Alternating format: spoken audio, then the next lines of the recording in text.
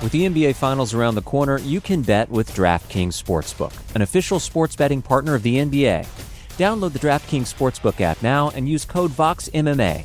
That's code VOXMMA for new customers to get a no-sweat bet up to $1,500 if your first bet doesn't hit. Only on DraftKings. The crown is yours. Gambling problem? Call 1-800-GAMBLER. Or in West Virginia, visit 1-800-GAMBLER.net. In New York, call 877-8-HOPE-NY or text HOPE-NY 467-369. In Connecticut, help is available for problem gambling. Call 888-789-7777 or visit ccpg.org. Please play responsibly. On behalf of Boot Hill Casino and Resort in Kansas, 21 and over. Age varies by jurisdiction. Void in Ontario. One no-sweat bet per new customer. Issued as one bonus bet based on amount of initial losing bet. Bonus bets expire 168 hours after issuance. See dkng.co/bball for eligibility, wagering, and deposit restrictions, terms, and responsible gaming resources. You know how to book flights and hotels. All you're missing is a tool to help you plan that unbelievable travel experience. That's why you need Viator. Book guided tours, excursions, and more in one place. There are over 300,000 travel experiences to choose from, so you can find something for everyone. And Viator offers free cancellation and 24/7 customer support for worry-free travel. Download the Viator app now and use code Viator10 for 10% off your first booking in the app. Find travel experiences for you. Do more with Viator. You're listening to the Vox Media Podcast Network.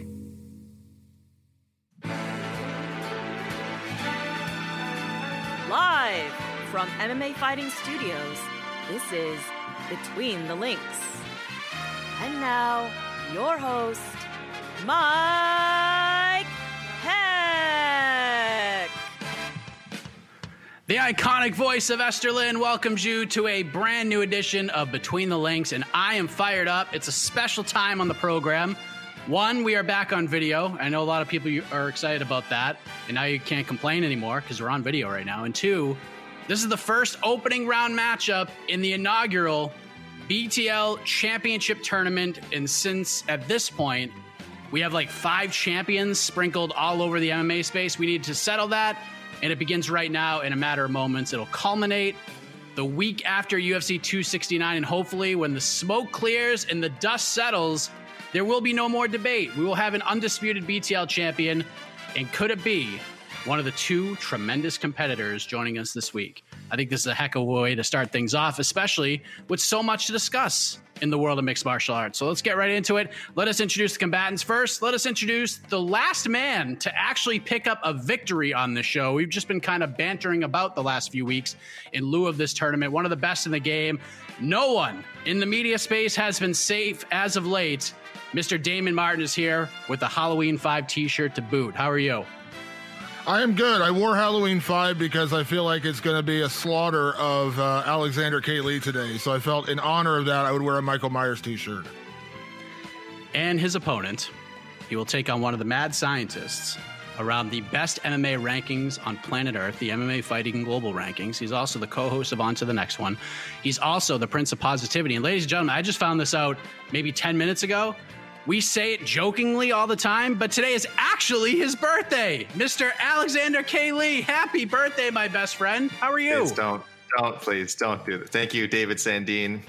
For anyone who's listening, and the people, messages are popping up on the screen saying happy birthday, as they always do. But yes, it is. Believe it or not, there is actually a day where I was born. This is it, November 4th. So, I mean, keep the birthday messages coming throughout the year. Obviously, I know I can't stop you, but yes, it is actually accurate today. And Damon, why Halloween 5? If you is there something? Is it a particularly slaughtery edition of the Halloween franchise? I'm not familiar. Why couldn't it have been Halloween 1? I have t-shirts for every Halloween movie with the exception of Halloween Resurrection, which is the worst Halloween movie. Why 5? Yeah, this is. I wore Halloween 4 last weekend on Halloween, so I figured I'd go for the sequel now for Halloween 5. And like I said, what better way to to stage my destruction and slaughter of a friend on live camera than to wear this today. So I'm sorry I have to do this to you on your birthday. I'm sorry I have to do this to you on your birthday, okay? At least you're apologizing ahead of time. Oh man, I love it already. Let's get right into this thing. Let's begin with one of the feel-good stories of the year. Not AK's birthday, that is a feel-good story of the year, but at 42 years young, Glover Teixeira, gentlemen, can call himself a UFC world champion. He submits Jan Blachowicz in the second round at UFC 267 this past Saturday. What a story, AK. I want to start with you. There's arguments to be made for a few fighters that we've seen, but where he's been, his age, the last chance, fighting Jan Blachowicz, so forth and so on, is Glover Teixeira the most unlikely champion in UFC history? I mean, for me, it still has to be Michael Bisping. I mean, I know people will kind of look at it like Bisping was always a popular fighter. He was always a guy who had felt like the UFC was trying to angle into a title shot, and that's certainly true. He got a lot of fight night main events. He got a lot of number one contender opportunities, but when he finally won it, I think by then the feeling was so remote. It almost felt like the middleweight division had moved on with other stars like Chris Weidman had come along, and Luke Rockhold and Jacare and Yoel Romero, of course. Gegard was there at the time. Robert Whittaker was coming up. This is even before Adesanya. But either way, it felt like, well, the UFC doesn't need Bisping to win title anymore. Then he wins it on short notice in a rematch against a guy who dominated and submitted him in the first meeting. So that to me is the most unlikely. I all the credit in the world, of course, to Glover Teixeira. But he at least had the chance. He had challenged for a title before. His title shot did not come out of nowhere. It was like he would have gotten it instead of Israel Adesanya, but he would have gotten it before him if Israel Adesanya hadn't become so popular, and the temptation of a champion versus champion fight there for UFC is totally understandable to everyone why they went with that before Glover Teixeira. But it never felt like Teixeira was, after his third, fourth straight win, it never felt like he was out of the picture. It did feel like he was going to compete for it. And ahead of the fight, certainly in the weeks leading up to the fight, there was a lot of buzz that he would win. So this wasn't like a Bisping situation where it's just like, okay, well, he's getting called in on short notice to give Luke Rockhold a title defense. Rockhold's going to take him out again. There was definitely some thought that Blachowicz is a vulnerable champion, and that he would lose. When you take into totality his age and his whole journey, it does seem unlikely. But now that we've kind of had, now that it's actually happened, and we've kind of had a moment to appraise Teixeira's recent performances and how he earned this title shot, it makes it seem a little less likely. And this is degrees. I'm saying Bisping is still the most unlikely. Teixeira, when you look at it, still feels like, how the hell did this happen? But I'll go with Bisping.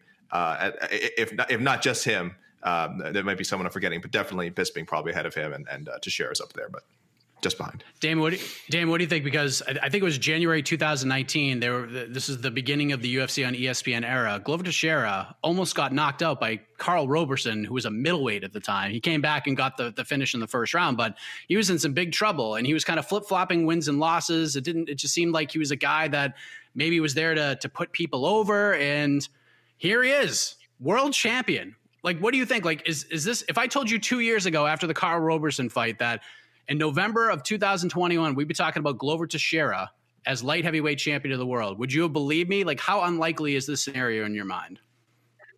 Well, it's incredibly unlikely for a number of reasons, not the least of which is that, when Glover, I would actually go back to the loss he had to Corey Anderson and say at that point, I thought that's probably it for Glover. He's probably not going to be that guy again. Corey beat him so one-handedly, and Corey at that time was still very much kind of like a middle of the road light heavyweight. He hadn't quite ascended to where he was an elite light heavyweight yet. And to beat Glover the way he did so dominantly, you're kind of like, okay, it feels like passing the torch a little bit, like Glover's time is done. And then he slowly but surely starts creeping up. He has the win over Roberson. Then he picks up the win over, Nikita Krylov. I believe that was a split decision. Not the incredible performances. Then he gets matched up with Anthony Smith, and I think a lot of people thought, well, here's Anthony Smith's going to go out there and just, kind of wreck the old guy. And then he goes out there and puts on that performance against Anthony Smith and does the same thing against Thiago Santos. No one saw this coming, and if you did, you're probably lying, because no one saw Glover Teixeira at 40 plus years old off of a 2-3 record over 5 fights, losing to Gustafsson, losing to Anthony Johnson, losing to Corey Anderson, and then somehow he goes on this 5-fight win streak. No one saw this coming. And to AK's point, the only guy I would put, and I agree, I think Bisping is a great case for like the unlikeliest champion. The only other guy I would say is right there is is the other oldest champion in UFC history, and that's Randy Couture. When he beat Tim Sylvia to become heavyweight champion after he had lost the light heavyweight title and lost 2 fights to Chuck Liddell. Again, same kind of thing. You're kind of like, there's no way this guy's going to climb back to the top of the mountain. And then he does. So it's amazing, man. What Glover did this last couple of years is ridiculous. It's amazing to see him doing what he's doing. But no one saw this coming. No one could have predicted after losing to Gustafsson and then losing to Corey Anderson 1 fight later would have said, oh, man, this is a future light heavyweight champion. Yeah, and Glover is just such a good dude. Like 2 months before, I was ring announcing a local MMA event in New England, and Glover's cornering all his fighters. They're all winning. That was 2 months before he's about to fight for probably the last chance at a world title. He flies home from Abu Dhabi after winning the belt, gets the hero's welcome in Danbury, Connecticut. He's teaching classes the next day, and he's going to be in Alex Bajeda's corner on Saturday at UFC 268. What a guy he is. Of course, he seems to be on a collision course with Yuri Prochazka, the number 1 contender. That is a dangerous man. Prochazka will likely be a big betting favorite in that fight once it's announced. But Glover's a dog out there, like Dame was talking about his fight IQ is so incredibly high. He's relaxed. He can still take big shots. He makes things dirty. He doesn't get rattled, and he's got that ground game, that pressure on top. He's a tough matchup for anybody, no matter how old he is, even the insanely violent Yuri Prochazka. So let me ask you, Damon, I maybe it's a little early in the game to ask a question like this, but I think it's an important question. If I set the over-under at 1 title defense for Glover Teixeira, are you taking the over, the under, or a push? I'm probably going to take the under. And the reason for that is that I am a big believer in Yuri Prochazka. I think he's a monster. I think he is an incredibly dangerous fighter. And yes, he does take a lot of risks. I mean, he got, caught in the Volkan Ozdemir fight. He got caught in the Dominic Reyes fight. And of course, Glover Teixeira is a guy, if you don't put him away, he will make you pay for that. But there was a reason last Saturday I said, I would have loved to have seen Glover win the title and then lay down the belt and just retire in the cage. Not because I don't think he can go with these guys. I do. I still think he's, again, there's not a there's not a case where you can't say he's not the best light heavyweight in the sport right now for what he did. But that being said, so rarely do we see a guy at this age, at 42, go out on top. You remember Randy Couture. I keep going back to Randy, but you bring up Randy Couture, him getting knocked out by Brock Lesnar, and then, kind of going on another run, having a few more fights and leaving the promotion. With Glover, what better, Cinderella story could there have been to have him win the title and then just say, you know what, I've achieved my dream. I've achieved the greatest thing I could achieve, and I'm going to walk away. Unfortunately, we don't really have a lot of happy endings in this sport. And I have a feeling that when you face the master of disaster himself, Yuri Prochazka, I have a hard time believing a lot of people beat him. And while I do think Glover is, a guy you can never count out, I'm not counting him out by any stretch of the imagination. I'm just a big believer in Yuri Prochazka. AK, what is your thoughts? Over, under, or a push? And I thought Anthony Smith was very interesting on the MMA Hour because he was asked essentially the same question. He thinks Glover's going to win. He saw some holes in Yuri's game when Dominic Reyes was able to get him to the ground. He actually mounted him in that fight. And obviously Prochazka was able to get out of it and fight back and get the violent finish. But Glover gets you to the ground. It could be night. It could be the end of the night for you. So do you feel like we will actually see a title reign for Glover Teixeira?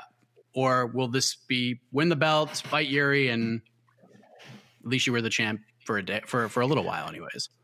Sorry, Mike, did you set the over under at half or 1.5? One, just one. One. Oh, just one. Okay. Well, here's the thing: is I'm going over, but here's why, and it's not because I necessarily think that he'll beat Yuri Prochazka. I have a feeling somehow the Yuri Prochazka fight doesn't happen next. It's what should happen. It's obviously what Yuri Prochazka wants. I think it's also what Glover Teixeira wants to some degree. This is, and this isn't being cynical or pessimistic, 2 traits that I despise. I just have a weird feeling, depending how long Teixeira is going to want to wait and how long Prochazka is going to want to wait, it's going to be a long time that Yuri hasn't fought. If Teixeira does sit out until May, which was sort of suggested, again, there is a possibility he comes back sooner. Either way, it might just make more sense for Yuri to fight again and for Teixeira to end up somehow taking on I don't know, Rakic or Ankalaev, maybe like Thiago Santos somehow sneaks in there. I think it'll be like kind of what I mentioned before with Bisping, when everyone's like, well, Bisping's going to get killed. He's going to have to face Robert Whittaker, Yoel Romero, Mousasi.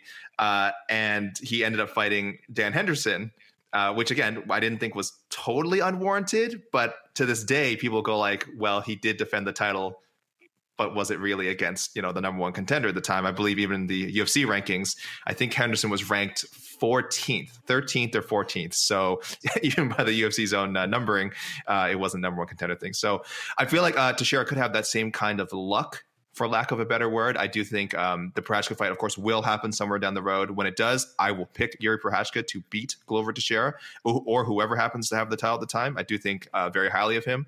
But I feel like Glover might be able to sneak in some unsuspecting title defense in there. And again, he's a great fighter. Not sneak away with a win.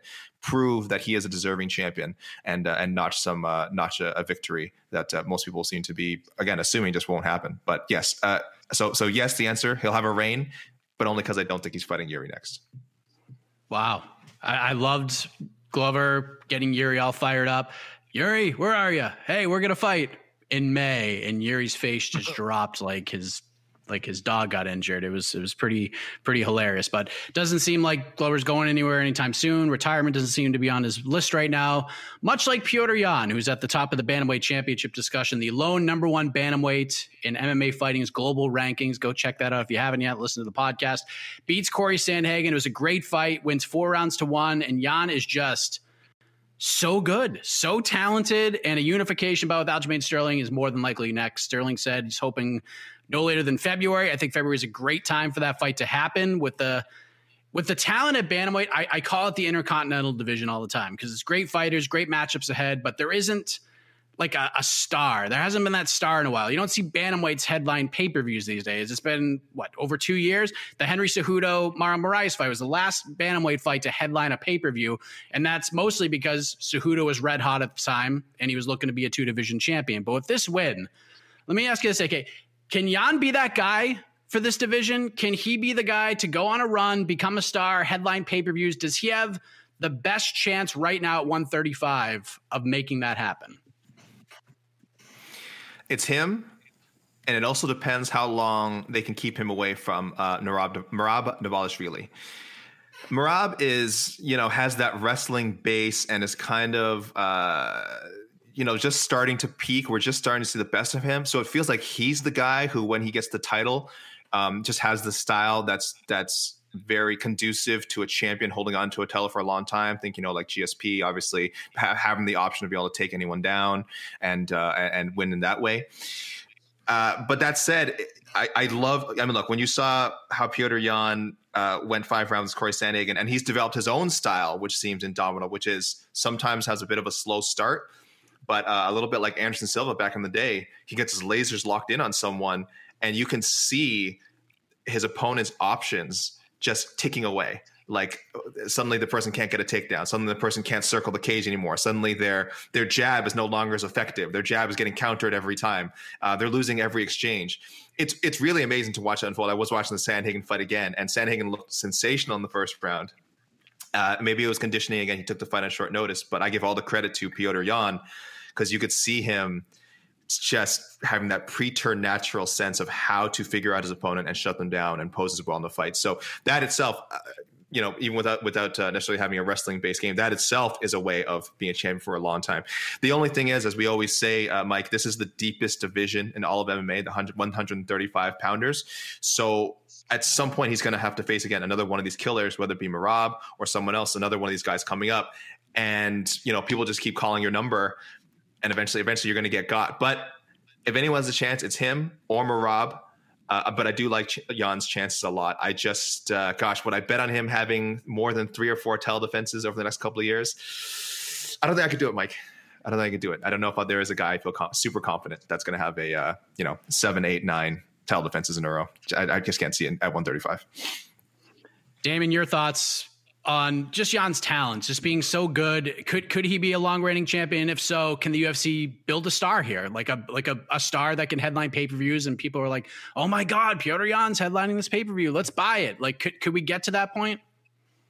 Potentially. I think there's 2 key factors that could really put Petr Yan over in terms of his star power. I think one, is going out there and beating Aljamain Sterling convincingly. Aljamain has become such a villain, since that fight ended. And through no fault of his own, by the way. Aljamain got kneed in the head in the legal knee. And, listen, that's not his fault. It was definitely Petr Yan's fault that fight ended the way it did. But the aftermath of that, he has really become a villain and vilified in the sport. And, whatever fan base is out there, there's a lot of people who seem to dislike Aljamain Sterling these days. So I think if Petr Yan could go out there and convincingly beat Aljamain Sterling, that's one feather in his cap that's going to help him get over with a larger audience. Because again, you want to have a foil. As a great champion, you need a foil. You need somebody who's going to push you and help push pay-per-views. And I'm not saying that Aljamain and Petr Yan are going to sell, 1 million pay-per-views. They're not. But there's going to be a lot of interested people watching to see how that rematch goes,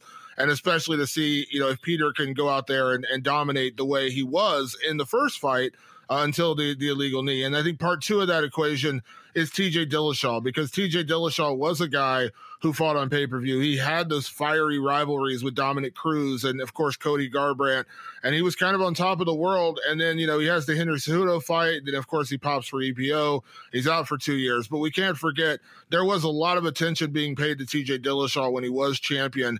And I think if Petr Yan could go out there and go back-to-back, beat Aljamain and beat TJ Dillashaw, and I'll say I like him in both of those fights. I think he beats Aljamain Sterling in the rematch, and I like him to beat TJ Dillashaw.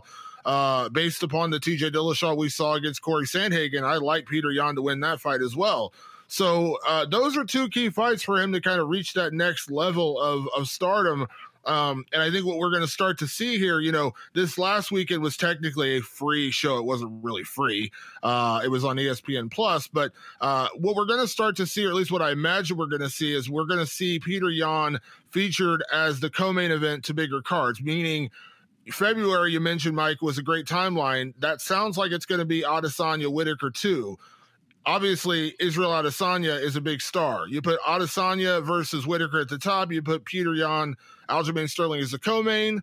That gives them that shine, gives them that plug of having a bigger fight on top of that. And then maybe the same thing happens for the Dillashaw fight, where maybe they're the co-main event to Connor's return, or the co-main event to Dustin Poirier, or another big fight like that. I think that would be a thing. So I think Petr Yan getting those two fights and those two wins will do a lot for his star power and will really raise his profile, because I do think he has a chance to be a good long-reigning champion.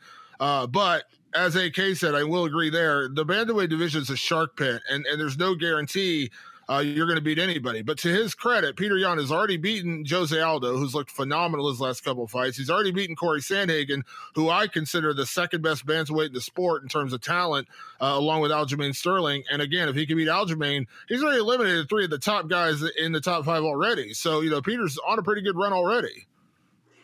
He's got something there. There's no mistaking. And I noticed this again on Saturday.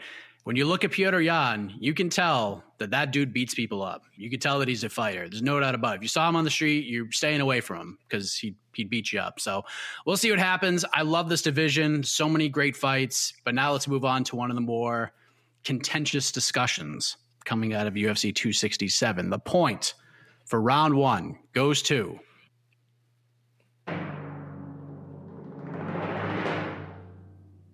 happy birthday, AK. Happy birthday. You're on the board. It's 1-0. True point. See, and listen, wasn't that a nice round, David? Non-confrontational. We're just having a conversation.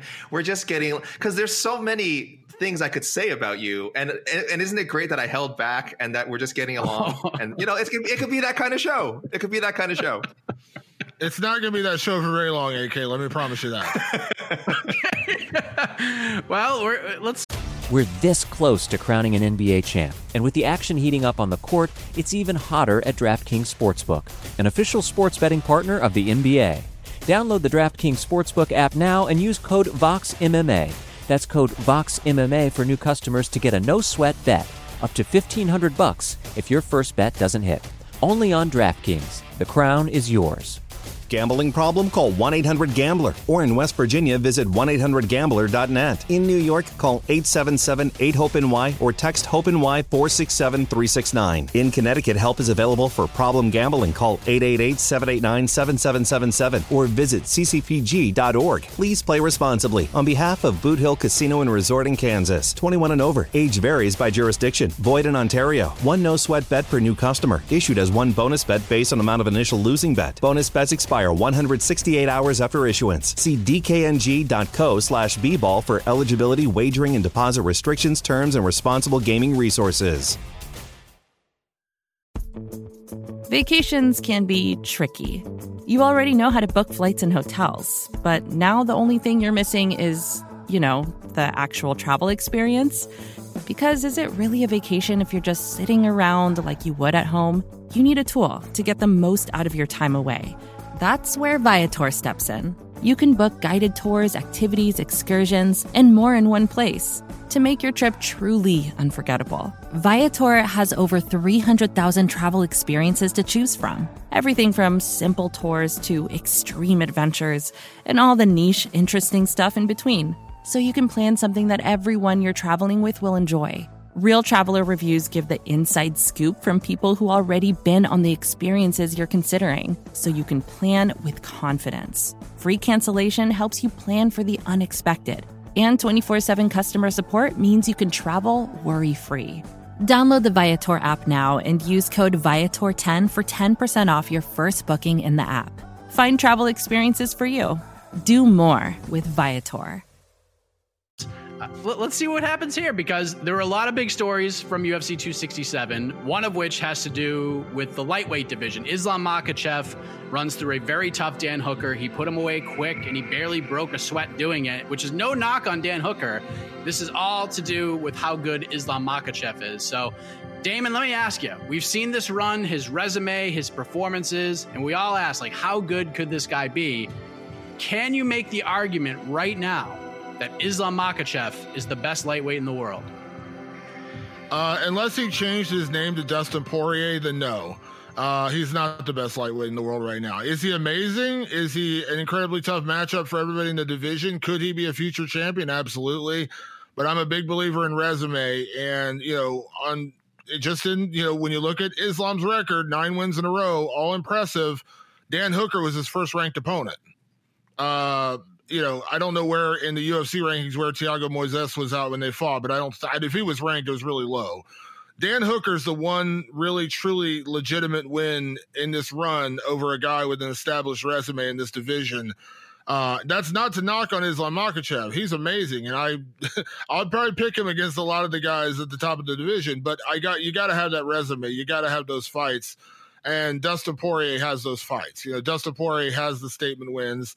Dustin Poirier has, had the one loss recently to Khabib Nurmagomedov, the greatest lightweight of all time. No shame in that. Khabib also has wins over, a lot of other guys who are still in the UFC. So Islam is amazing. I think he has real championship potential. I would pick him to beat Charles Oliveira right now. He's the champion. I would pick him to win that fight. I would pick him to win a lot of fights. But until he goes out there and beats some of these guys, until he beats Beneil Dariush, until he beats Justin Gaethje, until he beats Charles Oliveira, he's got to win those fights. And you can't call him the best lightweight until he does that. And like I said, Dustin Poirier has the resume. Dustin Poirier, without the title, is the best lightweight in the sport right now. And when you look at his resume, you look at what he's done, you look at who he's beaten, I just have a hard time picking anybody over him. You can argue that Islam might beat him in a fight. That's fine. Argue that all day. But you can't say he's the best in the world when he doesn't have the resume of Dustin Poirier. AK, what do you think? Because we say this all the time. Every time Islam Makhachev fights, in the aftermath, we always say, and I think all of us have said it at some point, this guy might be the best lightweight in the world right now. No one's really pulled the trigger in saying that, but we all say he might be the best lightweight in the world right now. And Damon's right. You got to rack up these wins. You got to build that resume a little bit more. And it's through no fault of his own, because who wants to fight this guy right now? The risk reward, kind of like Merab for a while. Merab just had to get himself to a point where it's just like, you got no choice. You have to fight this guy. And I think Islam is just about there. But can you make the argument? I'm not saying that you're saying right now he's the best lightweight in the world, but can you make the argument that he is after this win? You definitely could. You definitely could.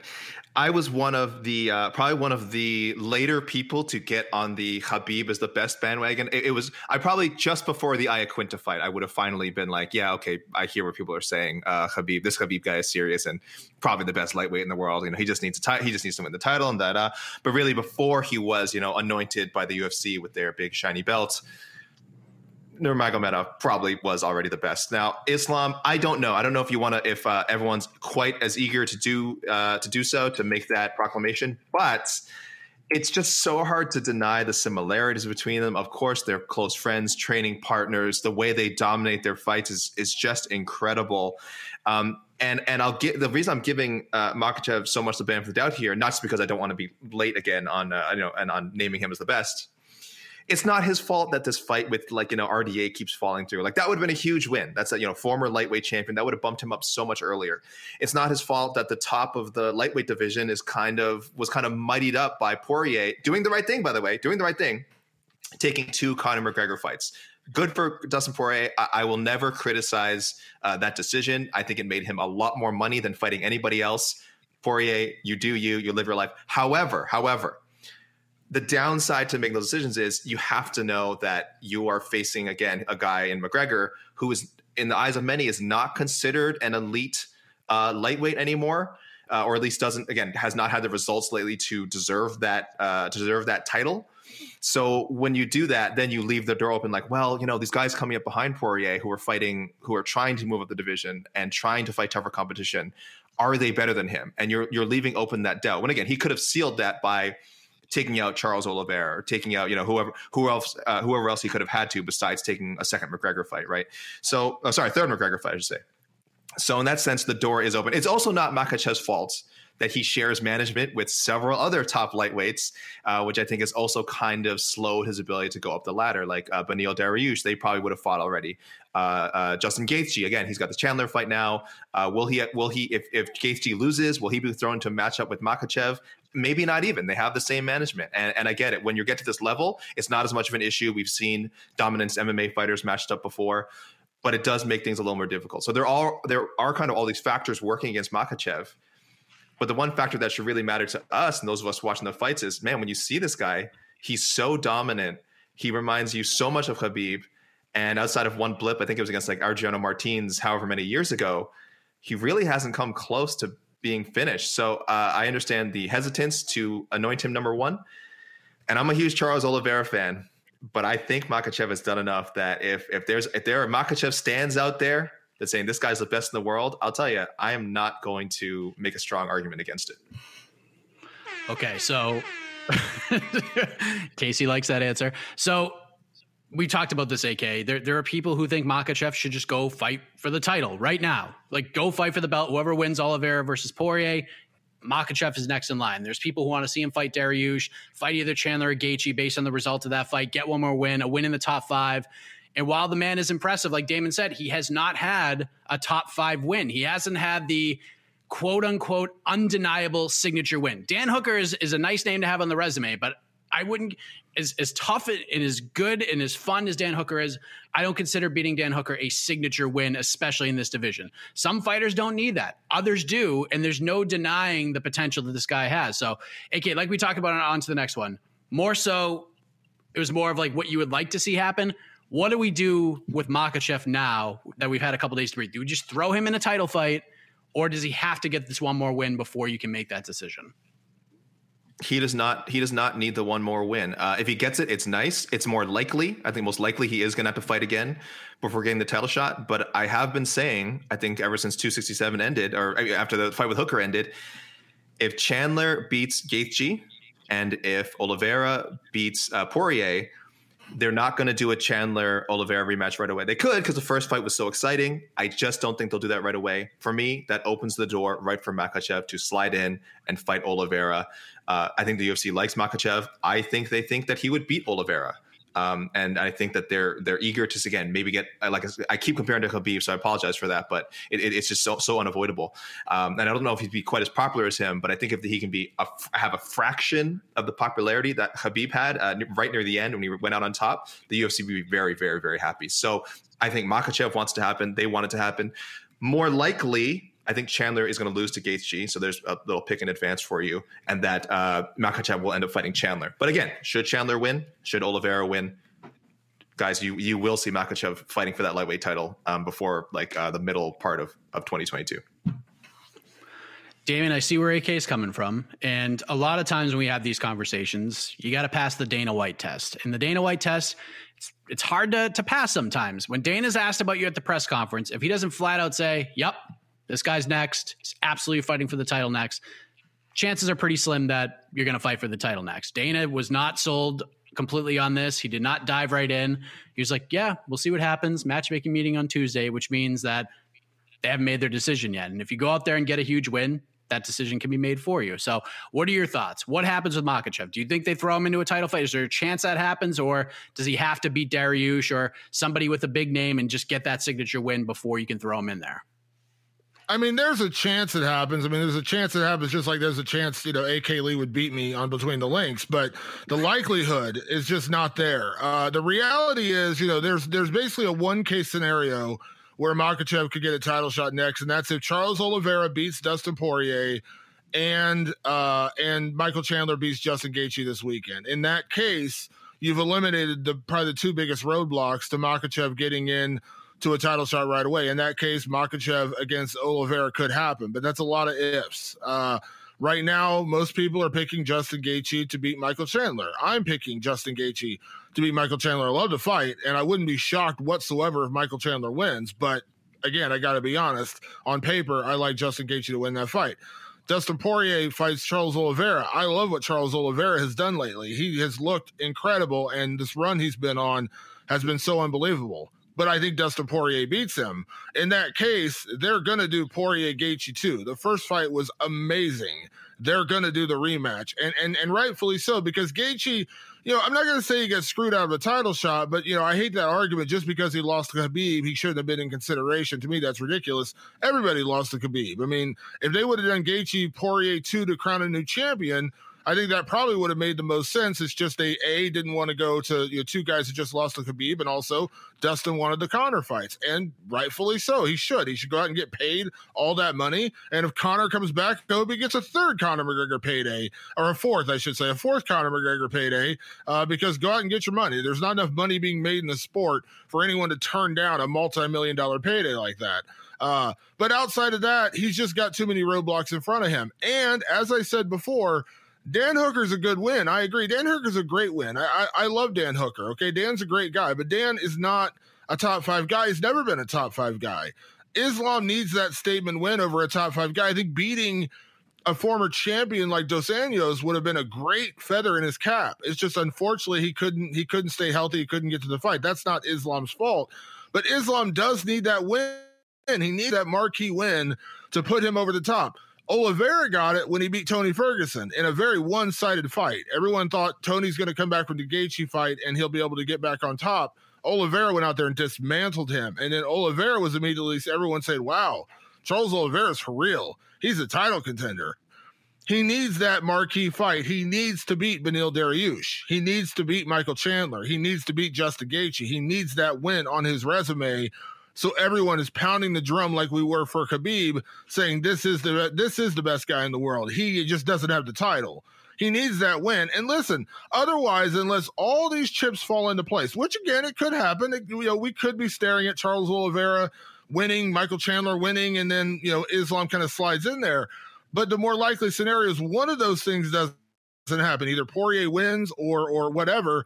And then at that point, you're talking about a lot of what ifs and ands and buts. And I think just giving him the fight with Beneil Dariush, because let's not forget what Beneil's doing right now. Beneil's on a 7-fight win streak, finishing everybody, dominating Tony Ferguson. I mean, I hate that Beneil is somehow out of this conversation, like he hasn't been on a great winning streak and we've just forgotten about him. Let Beneil fight Islam. The winner of that fight is the clear-cut number 1 contender. Of course, we have a lot going on at 155, as you both alluded to. So hopefully there'll be a little more clarity in this conversation in a little over a month's time. But let's talk this Saturday. That's why a lot of people are here. Let's talk first about the big one for the welterweight championship of the world. Point for round 2 goes to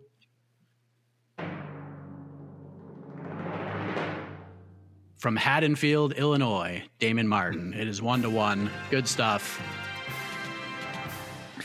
I don't know if you guys are looking at the comments. They are calling Damon Bane because his mouth is completely obscured by his lovely microphone. I love it. So there's a lot of LFG Bane in the comments. It's kind of throwing me off. I'm not going to lie. It's a little intimidating.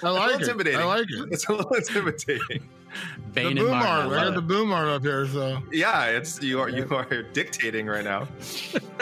Oh my Well, that was Abu Dhabi. We are back in New York, UFC 268, back at MSG. Main event, the rematch from an all-time classic between Kamaru Usman and Colby Covington for the strap. First fight was just so good.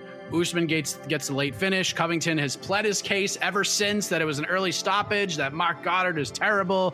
There were early stoppages of the action in the fight, and love him or hate him, Colby Covington is a terrific fighter, and Usman is, in my opinion, and in the opinion of many other people, the best active fighter on planet Earth right now, regardless of weight class. And he's quickly moving towards the GSP level at 170 pounds. So, AK, the birthday boy, let me start with you here. Dana White was really excited to rebook this one. No matter what happened at 170, this was always the fight.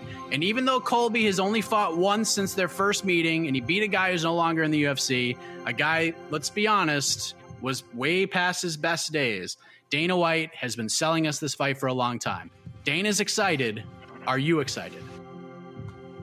Yeah, definitely. Look, I can't stand Colby Covington personally. I mean, that's no secret. I'm not a fan of his shtick. I'm not a fan of what may or may not be his real personality and politics and all that. So, but putting that aside, I loved that first fight. I loved it. I mean, I think in retrospect, I know in the moment, for one thing, it was super exciting. It was a super exciting back and forth fight. Again, regardless of how you feel about either guy and their personas, it was really, really great. I know I saw in retrospect some people going like, it was kind of a sloppy brawl. Like it wasn't, you know what I mean? It wasn't like this great technical battle. And I'll agree, it broke down at points.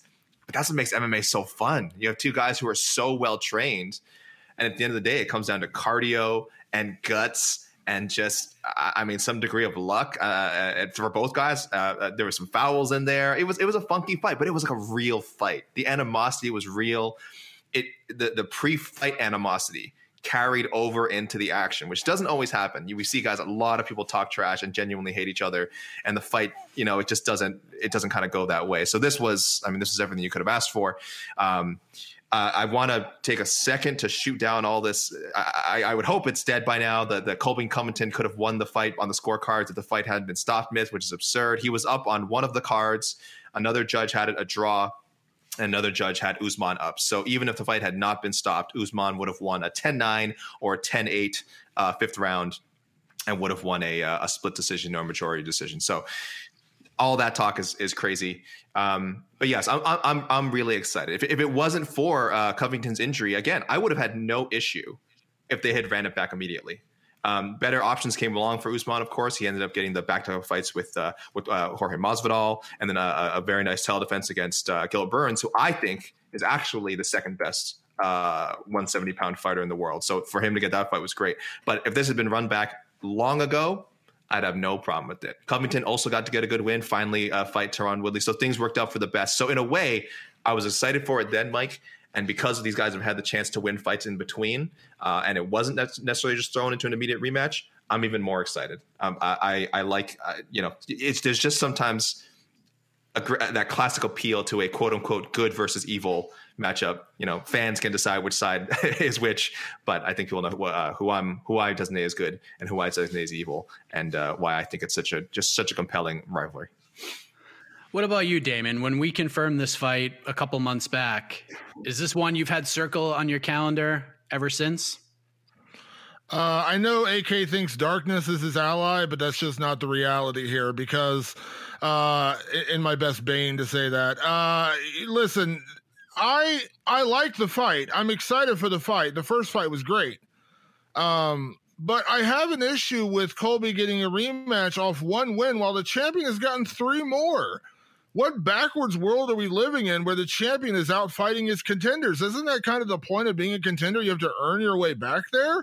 Colby beat Tyron Woodley, who I don't think anyone is going to say Tyron Woodley's the same Tyron Woodley as he was 3 or 4 or 5 years ago.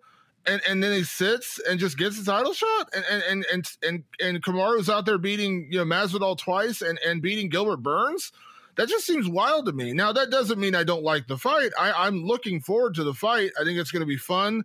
I think Kamaru Usman is the best welterweight in the sport, and I think talent-wise, he might be the best welterweight ever alongside George St. Pierre.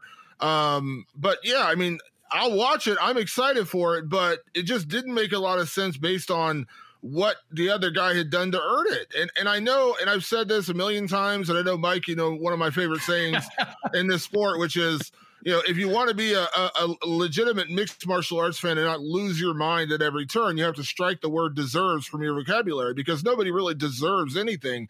Now, in reality, no one really was banging on the door of a title shot. You could argue Leon Edwards, because of his win streak, he technically was the number one guy, and I wouldn't have had a problem if he got a title shot considering the win streak he's on. But no one was going to bang the drum and buy a million pay-per-views to watch Leon Edwards fight Kamaru Usman. But again, wins and losses matter, and Colby's had one win over a guy who's not in the UFC anymore, and a guy who we all kind of agree is not the same Tyron Woodley he once was. So it's just weird to me that he's getting this rematch based almost purely upon Dana White loving the first fights, because you can't tell me that winning over Tyron Woodley earns you a title shot. You just can't, while Kamaru Usman's fought 3 more times. Usman has been sensational this year, and if he beats Colby Covington, he probably will lock down the fighter of the year. He's been active. He's been finishing guys. Covington has been a bit of a mystery. We have no idea what he's been doing. He said he's been training in silence, getting better. He seems ready to go. And while there are still some big fights out there for him because he's laid the groundwork for them, this might be Colby's last chance for quite a while to become a world champion. So we talked about the first fight, Damon. We talked about how highly you regard Kamaru Usman and what he's done lately. Do you see this in your mind being a similar type of fight, another back and forth war that heads into the 5th round really close? Or do you think this one goes down much differently? No, I mean, listen, on paper, I think Kamaru Usman wins this. I had this conversation on my podcast, The Fighter versus the Writer, with Bilal Muhammad a couple days ago, and we both kind of agreed that I think Kamaru has just gotten so much better since that Colby Covington fight. His hands, his striking is not only good now, it's great. He's got knockout power and legit boxing. Working with Trevor Whitman has done wonders for Usman's game in terms of what he does on the feet. I mean, he's always been a decent striker, and he had a good chin. We saw that in the first Colby Covington fight, but now he's knocking people out and he's showing real legit hand skills, real legit boxing skills. I don't know how Colby's going to approach this fight. If Colby's going to try to out-wrestle him, if he's going to try to clinch and work Usman against the cage like he's done some other guys and stay on the outside and then work to the inside to put him there. But again, even in that aspect, unless Usman has just completely abandoned his wrestling in terms of his preparation, he's not going to out-wrestle Kamaru Usman. Kamaru Usman's never been taken down. And maybe Colby's the first guy to do it, but I'd be shocked if he was. In the clinch, Kamaru Usman has been very strong in the clinch. He's a very physically imposing welterweight. I just don't see a real great path to victory for Colby Covington. When you think about all the things that Colby does well, I think Usman does them as good, if not better. He's a better striker, more power, better wrestling, stronger. Again, weird things happen, and I've said this numerous times leading into this fight. The worst enemy that Kamaru Usman has right now is his own complacency. If he just can't get up for a rematch with Colby Covington, because he did beat him so decisively the first time with a 5th round knockout and broke the guy's jaw, if that has just left him vacant in terms of his anticipation and his preparation for this fight, then maybe Colby's got a chance. But otherwise, if Usman doesn't beat himself, I have a hard time seeing where Colby beats him. What's your read, AK? Because that's a very interesting point, because Kamaru is kind of, in a way, battling with himself. Like, how can I do it better than I did the first time? How can I match what that first fight was? And he was very open at his media day. When he was asked about Khamzat Chimaev, he basically said, I don't know how much longer I'm going to do this for. I'm going to do this fight, and, if the right opportunity comes, the right money comes, I'll keep on going. He's talking about fighting Canelo now, like wanting to fight him, like all these things coming out of his mouth. And Colby did an interview with ESPN. And he basically said, like, my biggest worry is me. like himself. It's like an inner battle within himself, like trying to figure out like who the real Colby Covington is and who is the guy behind the persona and all this stuff. And it's gotta be tiring, man, to try to like figure out which one's real and which one's not and trying to decipher between the two. So what's your read, AK? Do you think it's a similar sort of, this is one we're going to be talking about for years to come, being an all-time classic like the first one, or is this one going to be a different cup of tea altogether? I don't know about that. I think it's rare that you get back-to-back classics in a series. I'm sure people flood the comments with all the fights I'm forgetting. But in general, I think we've seen a lot of rematches when they happen. This isn't an immediate one, but definitely a lot of rematches tend to go the way of the champion, often in definitive fashion, or at least in the person who, people thought won the first fight. I'm thinking of like Machida and Shogun. Everyone thought Shogun won the first fight. When they rematched, Shogun just completely smoked him. And there's other instances where, someone actually did win the first fight and they rematched and take the person out again, even faster than they did before. So I can't, I don't see it going the same way as the first one. I don't think it's going to be a 5-round classic. I actually have in my mind Usman finishing probably in the second or third round this time. But I like the fact that Usman is talking about other things. He seems, he's creating that doubt. If you're like an Usman hater, or if you want to pick against him, is he distracted? Is he no longer invested in running through these, probably all these rematches he's going to do again, Covington and whoever else he has to fight again, right? He's mentioning Canelo. He wants to go into boxing. Oh, no, we saw McGregor do this. We saw Ronda Rousey go into Hollywood before her big collapse. Is this Usman's moment where he, even Stephen Miocic was talking about boxing a lot before he got taken up by Ngannou. So anytime the conversation, a champion moves the conversation away from MMA, there's that doubt. But what makes this even more exciting, I think, is the fact that it is Covington. This is a guy who he genuinely hates. I don't know if he's ever just going to come out and say, I effing hate this dude. That just doesn't seem like an Usman thing to say. I think it's pretty clear that the dislike is very real. I think he enjoyed breaking his jaw. I think he's going to enjoy doing it again. And so that aspect of it sounds sadistic, I admit. That aspect of it excites me. That much like the first Masvidal and the second Masvidal fight, Usman's like, I don't want to hear this crap about I'm pillow fisted and I couldn't finish a guy on who was coming in on short notice. Okay, we'll see. This is why we get to do the rematch. So for Usman now, it'll be like, all right, people have been pushing this weird thing about the scorecards. Oh, was it a weird stoppage? They should have let the fight go. There was so little time left, even though his jaw was injured. Well, now I'll break his jaw in the second round and there won't be any question. So I think we're all kind of heavily going for Usman here, but for me, that makes it more compelling that he does have something to prove. That there was that little bit of doubt from their first fight. So I'm definitely all in on it, and I see it going differently, but still very, very well for the champion. All right, last thing on this. Of course, we got the press conference coming up a little bit later on 5 Eastern, which you can go to MMAfighting.com to watch. So things might pop off a little bit there. But this one, AK, the build to it, at least to this point, and yes, Colby has said some things that weren't very kind and were kind of classless in a way. And it's been but between these two guys, it's been kind of tame. Like it hasn't been as ugly, not as cringy as we probably thought it would be, because as cringy as Covington can be, we've seen too, Usman can be kind of cringy in his own right. So I don't know, AK, is this build not as ugly as you thought it was going to be? Like what have you made of the build to this fight between these two guys? Is this surprising? No, I just think they went through so much. Specifically, Colby has gone through so much of his material in the lead up to this fight. And let's be honest, without one Mr. Donald Trump in office, some of his persona has lost a bit of its juice. I don't think he was even seen wearing a red cap this week. I guess that's not in vogue now for Colby, the Trump supporter. I guess maybe they don't do that anymore. I wouldn't know. Maybe nobody wears those hats anymore. I'm not sure. But either way, he sort of tamped that down, and that was such a big part of the lead up to their fight. Oh, Donald Trump's going to be there. Donald Trump Jr. is going to be there.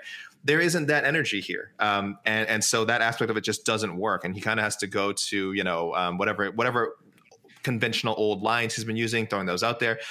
For Usman, like I said, he hates the guy, but he's already beaten him once. So there's just not that inclination to need to talk trash. He said before their first fight, listen, we can go back and forth all we want. People can call me cringy all you want. I'm gonna show you what the real deal is in the cage. And he already did. So what more is there to say for him other than, again, headline another card, get another big paycheck, and possibly get another win over his biggest rival? So it doesn't surprise me at all that we're not seeing like a revival of their past, animosity or that there's new material, because there isn't new material. Damon kind of touched upon it. This fight is being made. Other people got knocked out of the way. Dana White liked the first fight. He likes Colby Covington. He thinks it'll sell pay-per-views. So other than that, it kind of sells itself, and the two guys don't really need to do much. Damon, what's your prediction for this press conference? Are things going to get a little out of whack, kind of what we anticipated when this fight was booked? Or do you think it's going to be kind of similar to what we've seen so far? First off, let me apologize that I'm currently bathed in shadows because I live in Ohio where the weather changes every 6 minutes. So it was sunny. It was sunny when this show started. Now suddenly it's like dark in here. So welcome to Ohio, folks. Sorry about that. In the fall, it's like in the morning it was blasting sunny, and now it's like dark and like overcast. So I apologize for that. Listen, I mean, it's going to get ugly because Colby can't not make it ugly. I mean, Colby's going to say something, crazy and wild and, try to get headlines and borderline offensive probably. I mean, that's just Colby. That's what he does. And then Kamaru's going to be very even tempered and not play into it. I mean, I think that's where Kamaru really had a huge advantage in the first fight, and even with the Masvidal fight, he just never gets into the trash talk. Even like leading into this, when you hear Usman's interviews, he says, I actually have a lot of respect for Colby. He's a great welterweight, probably the second best welterweight in the sport. Those are the kind of things you're saying because you don't really care what this guy's going to say. And, if Kamaru was going to be emotionally charged, it would have been the first fight. It's not going to be the rematch because he already knocked him out and broke his jaw.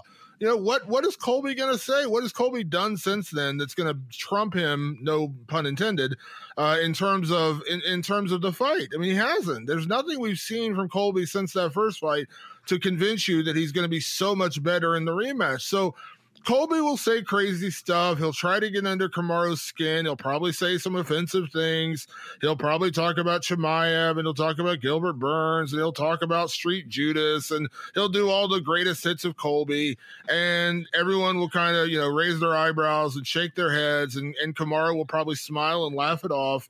And that's what it's going to be. Colby's a talker, and listen, does Colby say some funny things from time to time? I'm not gonna lie and say he never does. It's just I feel like he's run out of material, and as AK said, he doesn't have the Trump factor kind of backing him right now. And what's he gonna say about the fight? I mean, even his excuses about, well, they stopped it early. When should they have stopped it? When he snapped the other side of your jaw? Like when should they have stopped the fight? Like, come on now, and complain about Mark Goddard, who is one of the best referees in the game. I mean, listen, if you want to say he was being refereed by whatever that guy's name was last weekend, maybe then you could say, although in that case he probably would have let Colby's jaw get shattered in like 8 places before the fight would have been stopped. But I think this is going to be Colby trying to get attention, trying to get the spotlight. He's going to make some wild headlines because he always does. But at the end of the day, I don't think it's going to rattle Usman, and I think the result's going to be the same on Saturday night, and still Kamaru Usman champion. Interesting matchup. Usman's been so good. Colby's a gamer. Bit of a mystery, like I said. I'm intrigued, to say the least. But let's dive into some of the other storylines from this Saturday. The point for round 3 goes to...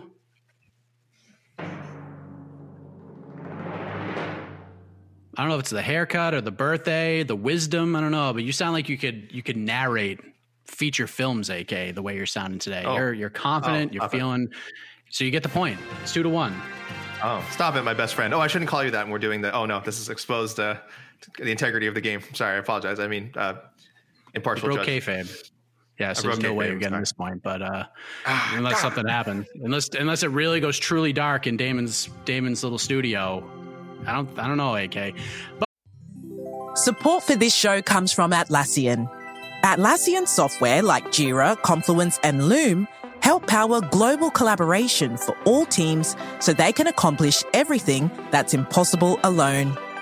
Because individually we're great, but together we're so much better.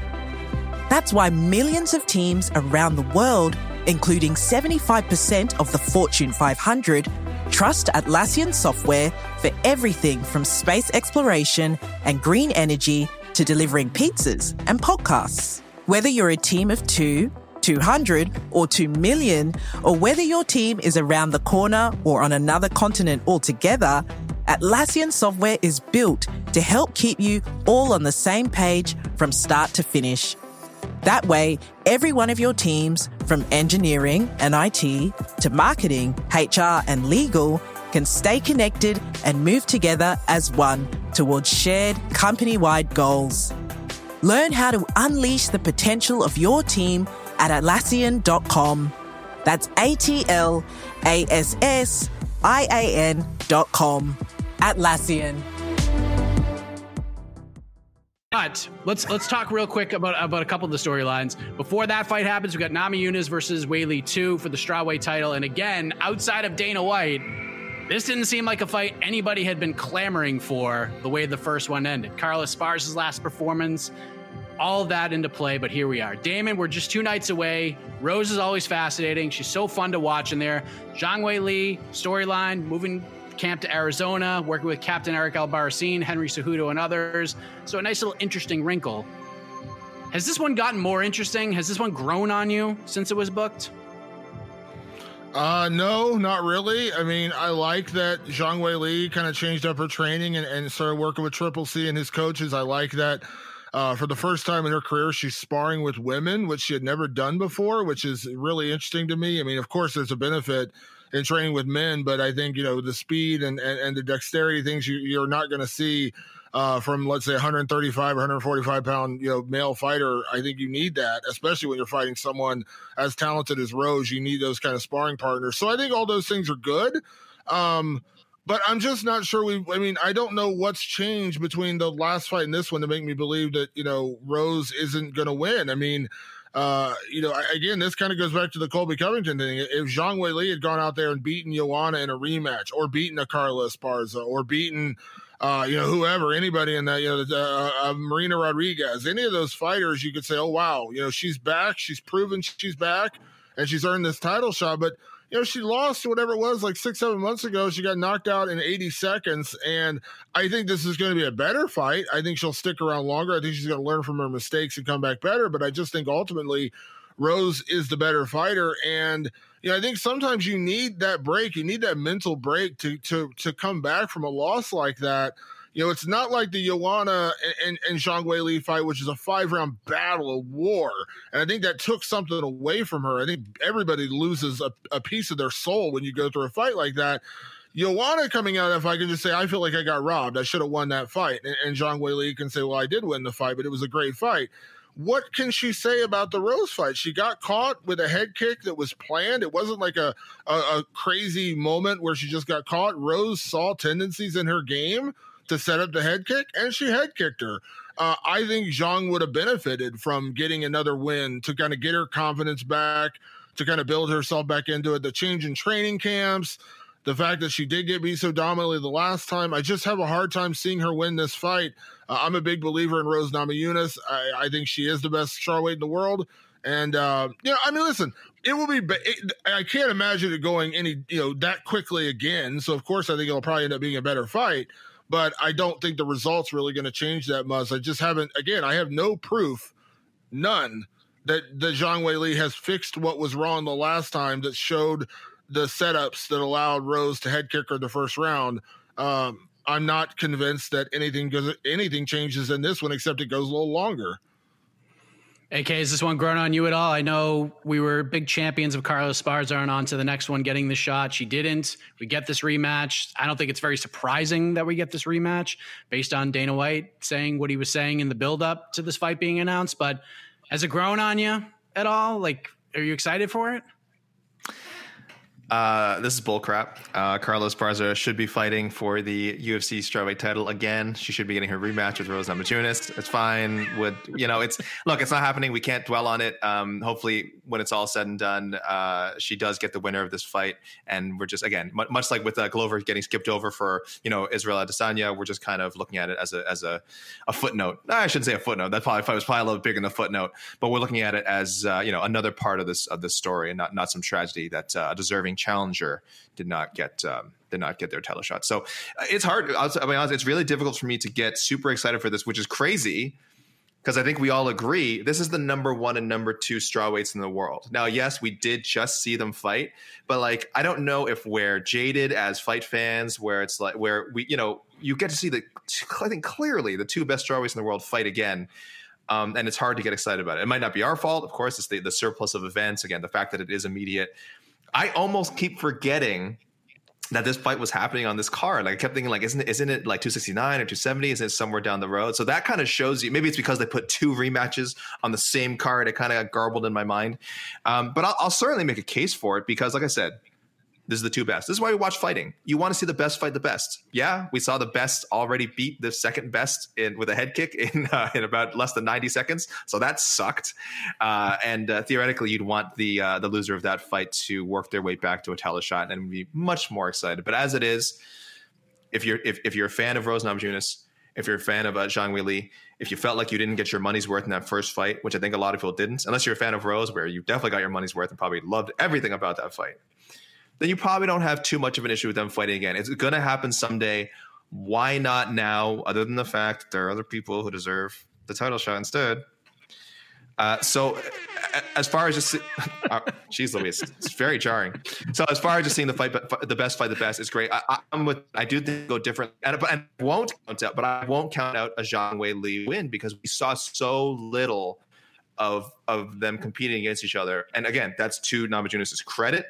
It's her skill that put that fight away. It's not like some random shot she landed, but anybody can get caught by a good strike or get caught by a perfect strike. That's what happened for Rose. She threw that perfect strike. She is the best in the world. She proved it with that. But every fight is different. Before that fight, Zhang Weili was friggin' untouchable. So I think her losing one fight in such a bad fashion does not change that. So I do think there is reason, despite everything I just said, there is reason to be hyped about it because I think it'll be a much more exciting fight than the first one. And Zhang Weili absolutely can win. I just want to throw this out there. You said she's untouchable. So the Joanna fight didn't happen? She didn't get touched up in that fight? That didn't happen? She got touched a few times. She got touched. Okay, well, you said untouchable. She got touched up. I mean, she got touched a handful of times. She still won. Arguably, she won. She did get touched. She got touched up. She wasn't untouchable. She got touched up. Yeah. There was a couple of good significant strikes in there that landed, I think. I think if you look at her face after, you said untouchable. She got touched up quite a bit. Untouchable might have been a bit strong. Untouchable might have been a bit strong. But I'm just saying she certainly looked like she couldn't lose. Let me put it that way. All right, gentlemen. This is that little back and forth, perfect segue to discuss Justin Gaethje versus Michael Chandler, which now kicks off the main card. And this fight is just awesome without stakes. It seems like the big stake here, especially for Justin Gaethje, is if he wins, he gets a title shot, and that is so well-deserved, and that's probably what should happen. But Damon, let me ask you this. If that is the case, if Justin Gaethje goes out there and beats Michael Chandler on Saturday, like the odds makers think he will, like a lot of people I've spoken to think he will, I think both of you kind of feel that way. You talked about it already. What happens with Michael Chandler? Because when the UFC signed this guy, they put the promotional push to this man. He was the backup fighter for the Khabib-Justin Gaethje fight. Then he fights Dan Hooker, gets the big win, gets thrust into a title shot right after that, loses in one of the best fights of the year, one of the most underrated and under the radar, should be talked about way more for fights of the year and things like that. But what does that mean for Michael Chandler if he goes out and loses to Justin Gaethje? It means he just lost to two of the best three lightweights in the world. It really doesn't, I don't think, unless he goes out there and gets sparked in like 45 seconds, which when you're fighting Justin Gaethje is surely a possibility, but I don't think it really hurts him. I mean, we're talking about this after Justin Gaethje went through this. I mean, Justin Gaethje lost to Eddie Alvarez and Dustin Poirier. Guess what? He then went on an incredible run and got a title shot against Khabib Nurmagomedov. And now here he is again, back in the title hunt, and a win over Michael Chandler should get him a title shot. Chandler's in the same boat here. If he loses to Gaethje, there's no shame in that. And he, let's not forget, he almost beat Charles Oliveira. He had him badly hurt in that first round, and then he made a mistake in the second, and Oliveira caught him and finished him. And again, kudos to Charles Oliveira for doing his job, but I don't think again, unless he goes out there and just gets completely obliterated in 30 seconds and just has no account for himself whatsoever in this fight, which I have a hard time believing that's just not who Michael Chandler is. When Michael Chandler has typically lost outside of, let's say, the Will Brooks rematch he's always gone in there and at least put on a show. Even in defeat, he's put on a show. I have a hard time believing it's going to be that kind of fight. So if he does lose to Justin Gaethje, okay, well, yeah, it's definitely not great. I mean, he's going to be 1-2 in the promotion. But again, Gaethje, I believe, started 1-2 in the UFC, or 1-2. I can't remember the exact record when he lost to Dustin. But you can bounce back from that. Who's going to say, if Michael Chandler goes out there and loses in a fight of the night to Justin Gaethje, who's going to say we don't want to see him fight, see him fight another top-ranked lightweight down the road? Who wouldn't watch him fight some of the other guys who are clamoring for that big spot, for that big opportunity, like a guy like Islam Makhachev or a guy like Beneil Dariush or whoever it is? So will it hurt him? Sure. He'll be knocked that much further back from title contention, but he can bounce back from it. Justin Gaethje is the prime example of that. He bounced back from 2 bad losses and came back and got the title shot and maybe staring down a second one. So it would be bad because you don't want to go 1-2 in the promotion, but it's not, devastating because he lost to the current champion and who would probably be the new number 1 contender. And there's still a million fights out there for him at lightweight that everyone, including you, me, and AK and everybody else listening to the show, would come back and say, oh, man, I can't wait to see Chandler in that fight, because that's the kind of guy Michael Chandler is. You agree with that, AK? That a loss stings, but it doesn't really put him too far out of the conversation? I don't think it's going to put him too far out either, but who knows? Promotion put a lot into this guy, and 1-2 start. What do you think? The UFC likes Michael Chandler. Maybe as much as they've ever liked anyone that they brought over from another promotion. Maybe not quite Ronda Rousey level as far as how invested they are in him, but man, we've never seen a guy get that kind of pre-fight video package, instant championship reserve, then instant vacant title shot.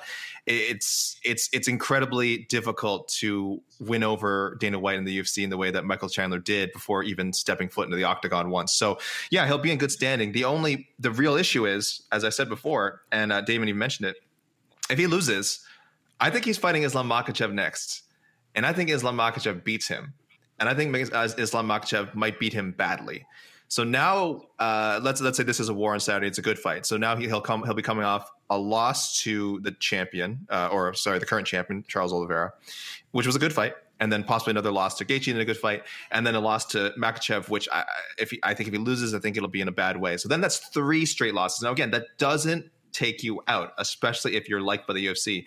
But boy, in the eyes of the fans, and especially in the division like lightweight that is not waiting for anybody, if you lose 3 straight fights, even if it's to 3 of the top 8 155ers in the world, that's a long mountain to climb back up. I mean, you could still be in there. You could still be in the top 10 getting big fights, but getting back to a title shot, it is not entirely impossible that Michael Chandler's fight with Charles Oliveira is the only time that he ever fights for the UFC title. I would surprise me. But in this scenario that I'm kind of playing out here, if he loses to Makhachev, if he ends up he's losing to Gaethje and has to fight Makhachev and lose to him as well, it is going to hurt Michael Chandler. Not to the point where he's like released or anything or doesn't keep getting big fights, but to the point where he may not be viewed by the fans and at some point by the organization as UFC championship material. All right, last thing, 1 minute or less, AK. What's the low-key banger on this card? What's the under-the-radar fight that could steal the show? I absolutely love. It may seem obvious. Al Iaquinta, Bobby Green. These two, I believe, were matched up to fight before. I've been calling for on our matchmaking show, Mike. I want to see these two fight so badly. A lot of the listeners have as well. A lot of listeners, readers, fans. Stylistically, it's great. 2 veterans, 2 good strikers, 2 guys. At least Bobby Green, who's going to definitely be talking a lot in the middle of the fight and probably get the best out of Al Iaquinta. It's great to see Raging Al back in action. I know a lot of people just keep asking, where has he been? So that's going to be on the preliminary card. And I think a huge New York crowd going to be behind Raging Al. That's going to have just an electrifying atmosphere. Easily could have been on the main card. So that's if that qualifies as a sleeper, man, that is definitely the sleeper of the night. Damon, what's yours? Off 2 losses, I still have a lot of hope in this guy, but Edmen Shahbazyan against Nasruddin Imavov is a great fight. Imavov coming off a knockout over Ian Heinisch. Again, they're not giving Edmen a walkover fight to get him back in the win column after losing to Brunson and Jack Hermansson. But I still am a big believer in Edmen. Is 24 years old, 25. super young kid. I refuse to give up on him after 2 losses. And Imavov's a beast. I mean, Imavov looked great in his last fight. So I think that is a low-key banger and a potential kind of show stealer leading into, what I think we all assume is going to steal the show with Justin Gaethje and Michael Chandler. But I really like that fight. 2 good strikers. I think this is a much more favorable matchup for Edmund than his last 2 fights. And I really like this one. I think that's got fireworks written all over it. You're both wrong. It's Gian Villante versus Chris Barnett. And now hold on, wrinkle, Mike. With the added wrinkle. He's fighting Todd Duffy, all right? Stop lying about this opponent he's got. He's fighting Todd Duffy. I still think this fight is real. If you didn't see it yesterday, somebody changed UFC 268 on Wikipedia yesterday, and it said UFC 268 Villante versus Duffy was the name of the event for like an hour. So it's Todd Duffy. Stop lying about who he's fighting. That was you. That person was you who did that. Don't say somebody did it. Well, whoever it was, it is John. No matter who he's fighting, it appears it will be Gian Villante's final fight. So there you go. He told Newsday that this is it. So he'll make the walk one last time in his home crowd, and should be a fun one with Chris Barnett, who's typically in fun fights. So there we go. We move on, but do we move on? The point for round 4 goes to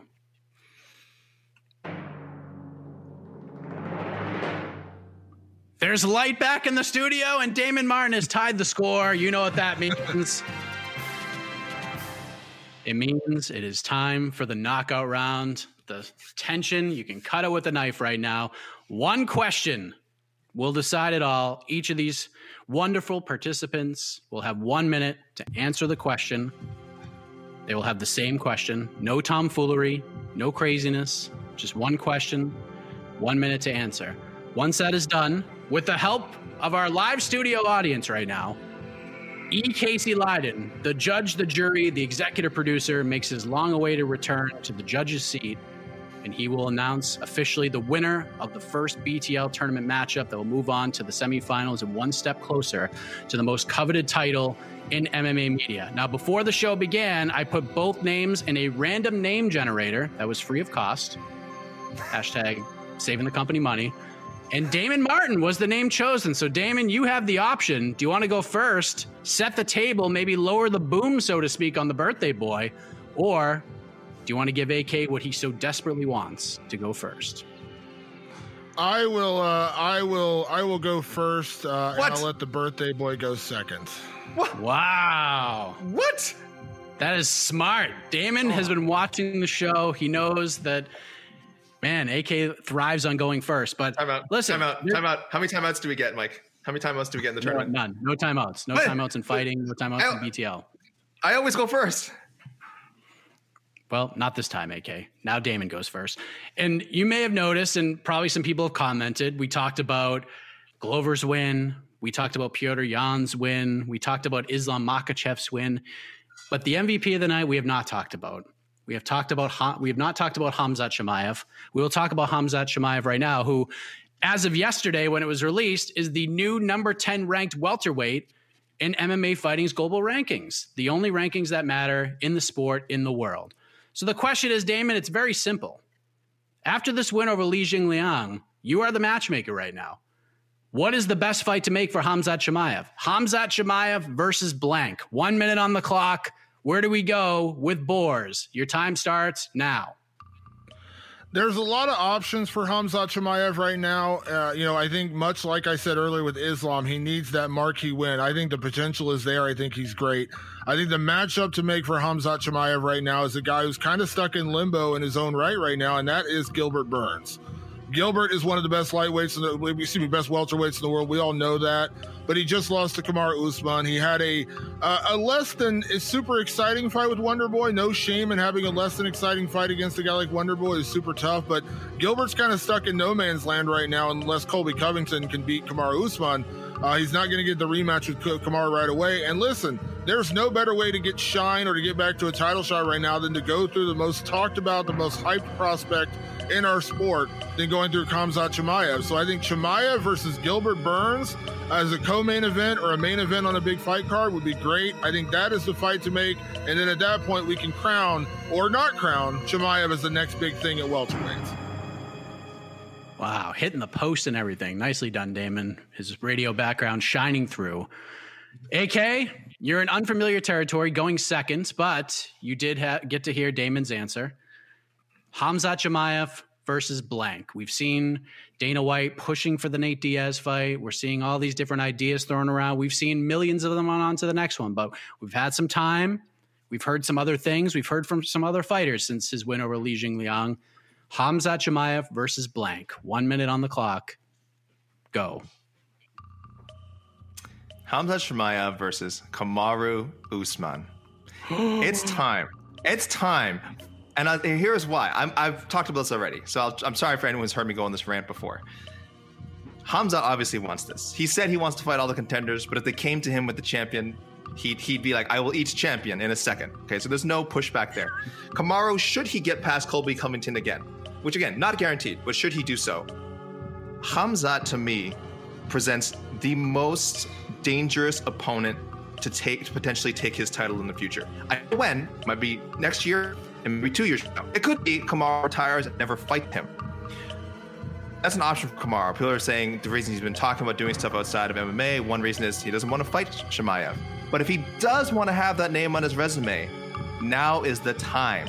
So though Kamaru has kind of downplayed any Chimaev talk this week, should he get past Covington, Kamaru should do the right thing, call him out, make this fight happen, get him before he reaches full strength.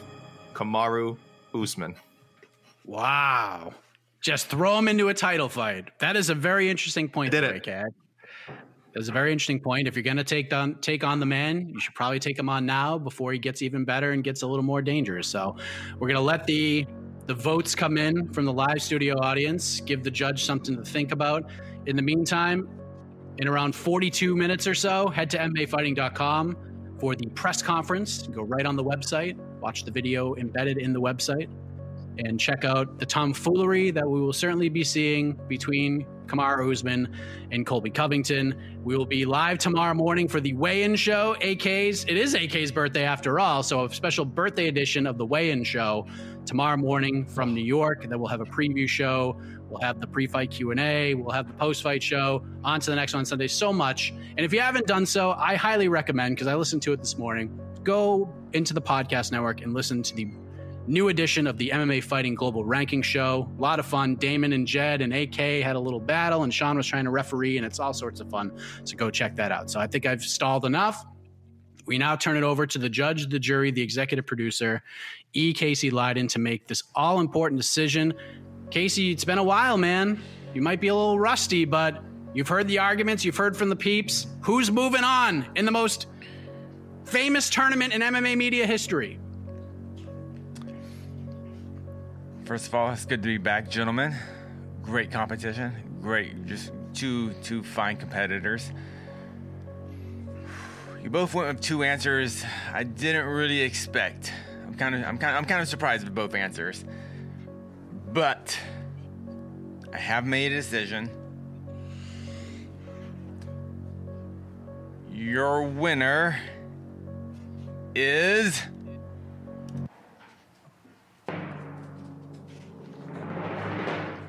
I like to go big or go home. Your birthday boy, AK Lee! Oh my God, what? Alexander K. Lee! I won it between the links. I'm gonna do my best Colby Covington impression. This election was rigged. This was rigged. Oh my God. I know my election birthday was rigged. I want a recount. Where's the recount?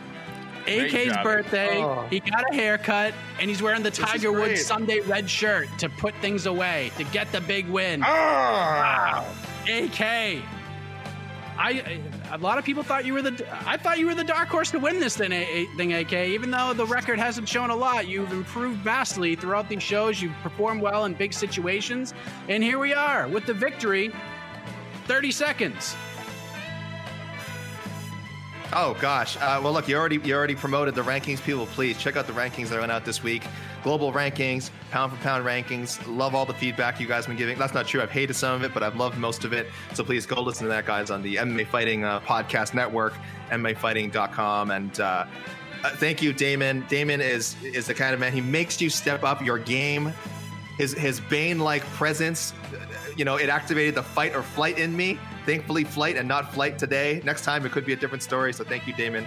A good man, a great reporter. And I cannot wait to fight you again someday on BTL. Damon, I just immediately got a text from the BTL Championship Committee, a group text, who have said, listen, I've seen the names that are in this tournament. Some can be a little flaky, some can be a little busy. So they want to offer you the first alternate spot, a la Daniel Cormier. What do you think? Much like the great DC, I will gladly step back in if need be and put a pummeling down on somebody like he did Josh Barnett once upon a time. Or I guess at the time, Bigfoot Silva. But yeah, whoever it happens, I will gladly step in and play that role. DC, I'm happy to play the role of DC in this tournament. All right, well, this is how the first matchup went. Wait and see how the rest of it goes. We got a big one next week. Jose Youngs returns to the BTL virtual cage to take on someone who many believe is the greatest to ever compete in this game. Phoenix Carnivale returns to face Jose Youngs. What a matchup that's going to be, live next week on BTL. But we're out of here. First game is in the books. Head on over to MMAfighting.com at 5 o'clock for the UFC 268 press conference and join us tomorrow morning for the live weigh-in show. Jose Youngs will be representing in New York City ahead of this big event on Saturday. For Damon, for AK, for Casey Leiden on the ones and twos, I am Mike Heck. Thank you for watching Between the Links. See you next week. Good night, everybody. This has been Between the Links, an MMA fighting production on the Vox Media Network. Happy birthday, AK. Yeah! Oh, my heart is full. My heart is full.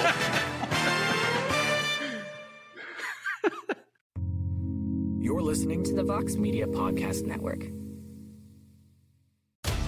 With the NBA Finals around the corner, you can bet with DraftKings Sportsbook, an official sports betting partner of the NBA. Download the DraftKings Sportsbook app now and use code VOXMMA. That's code VOXMMA for new customers to get a no-sweat bet up to $1,500 if your first bet doesn't hit.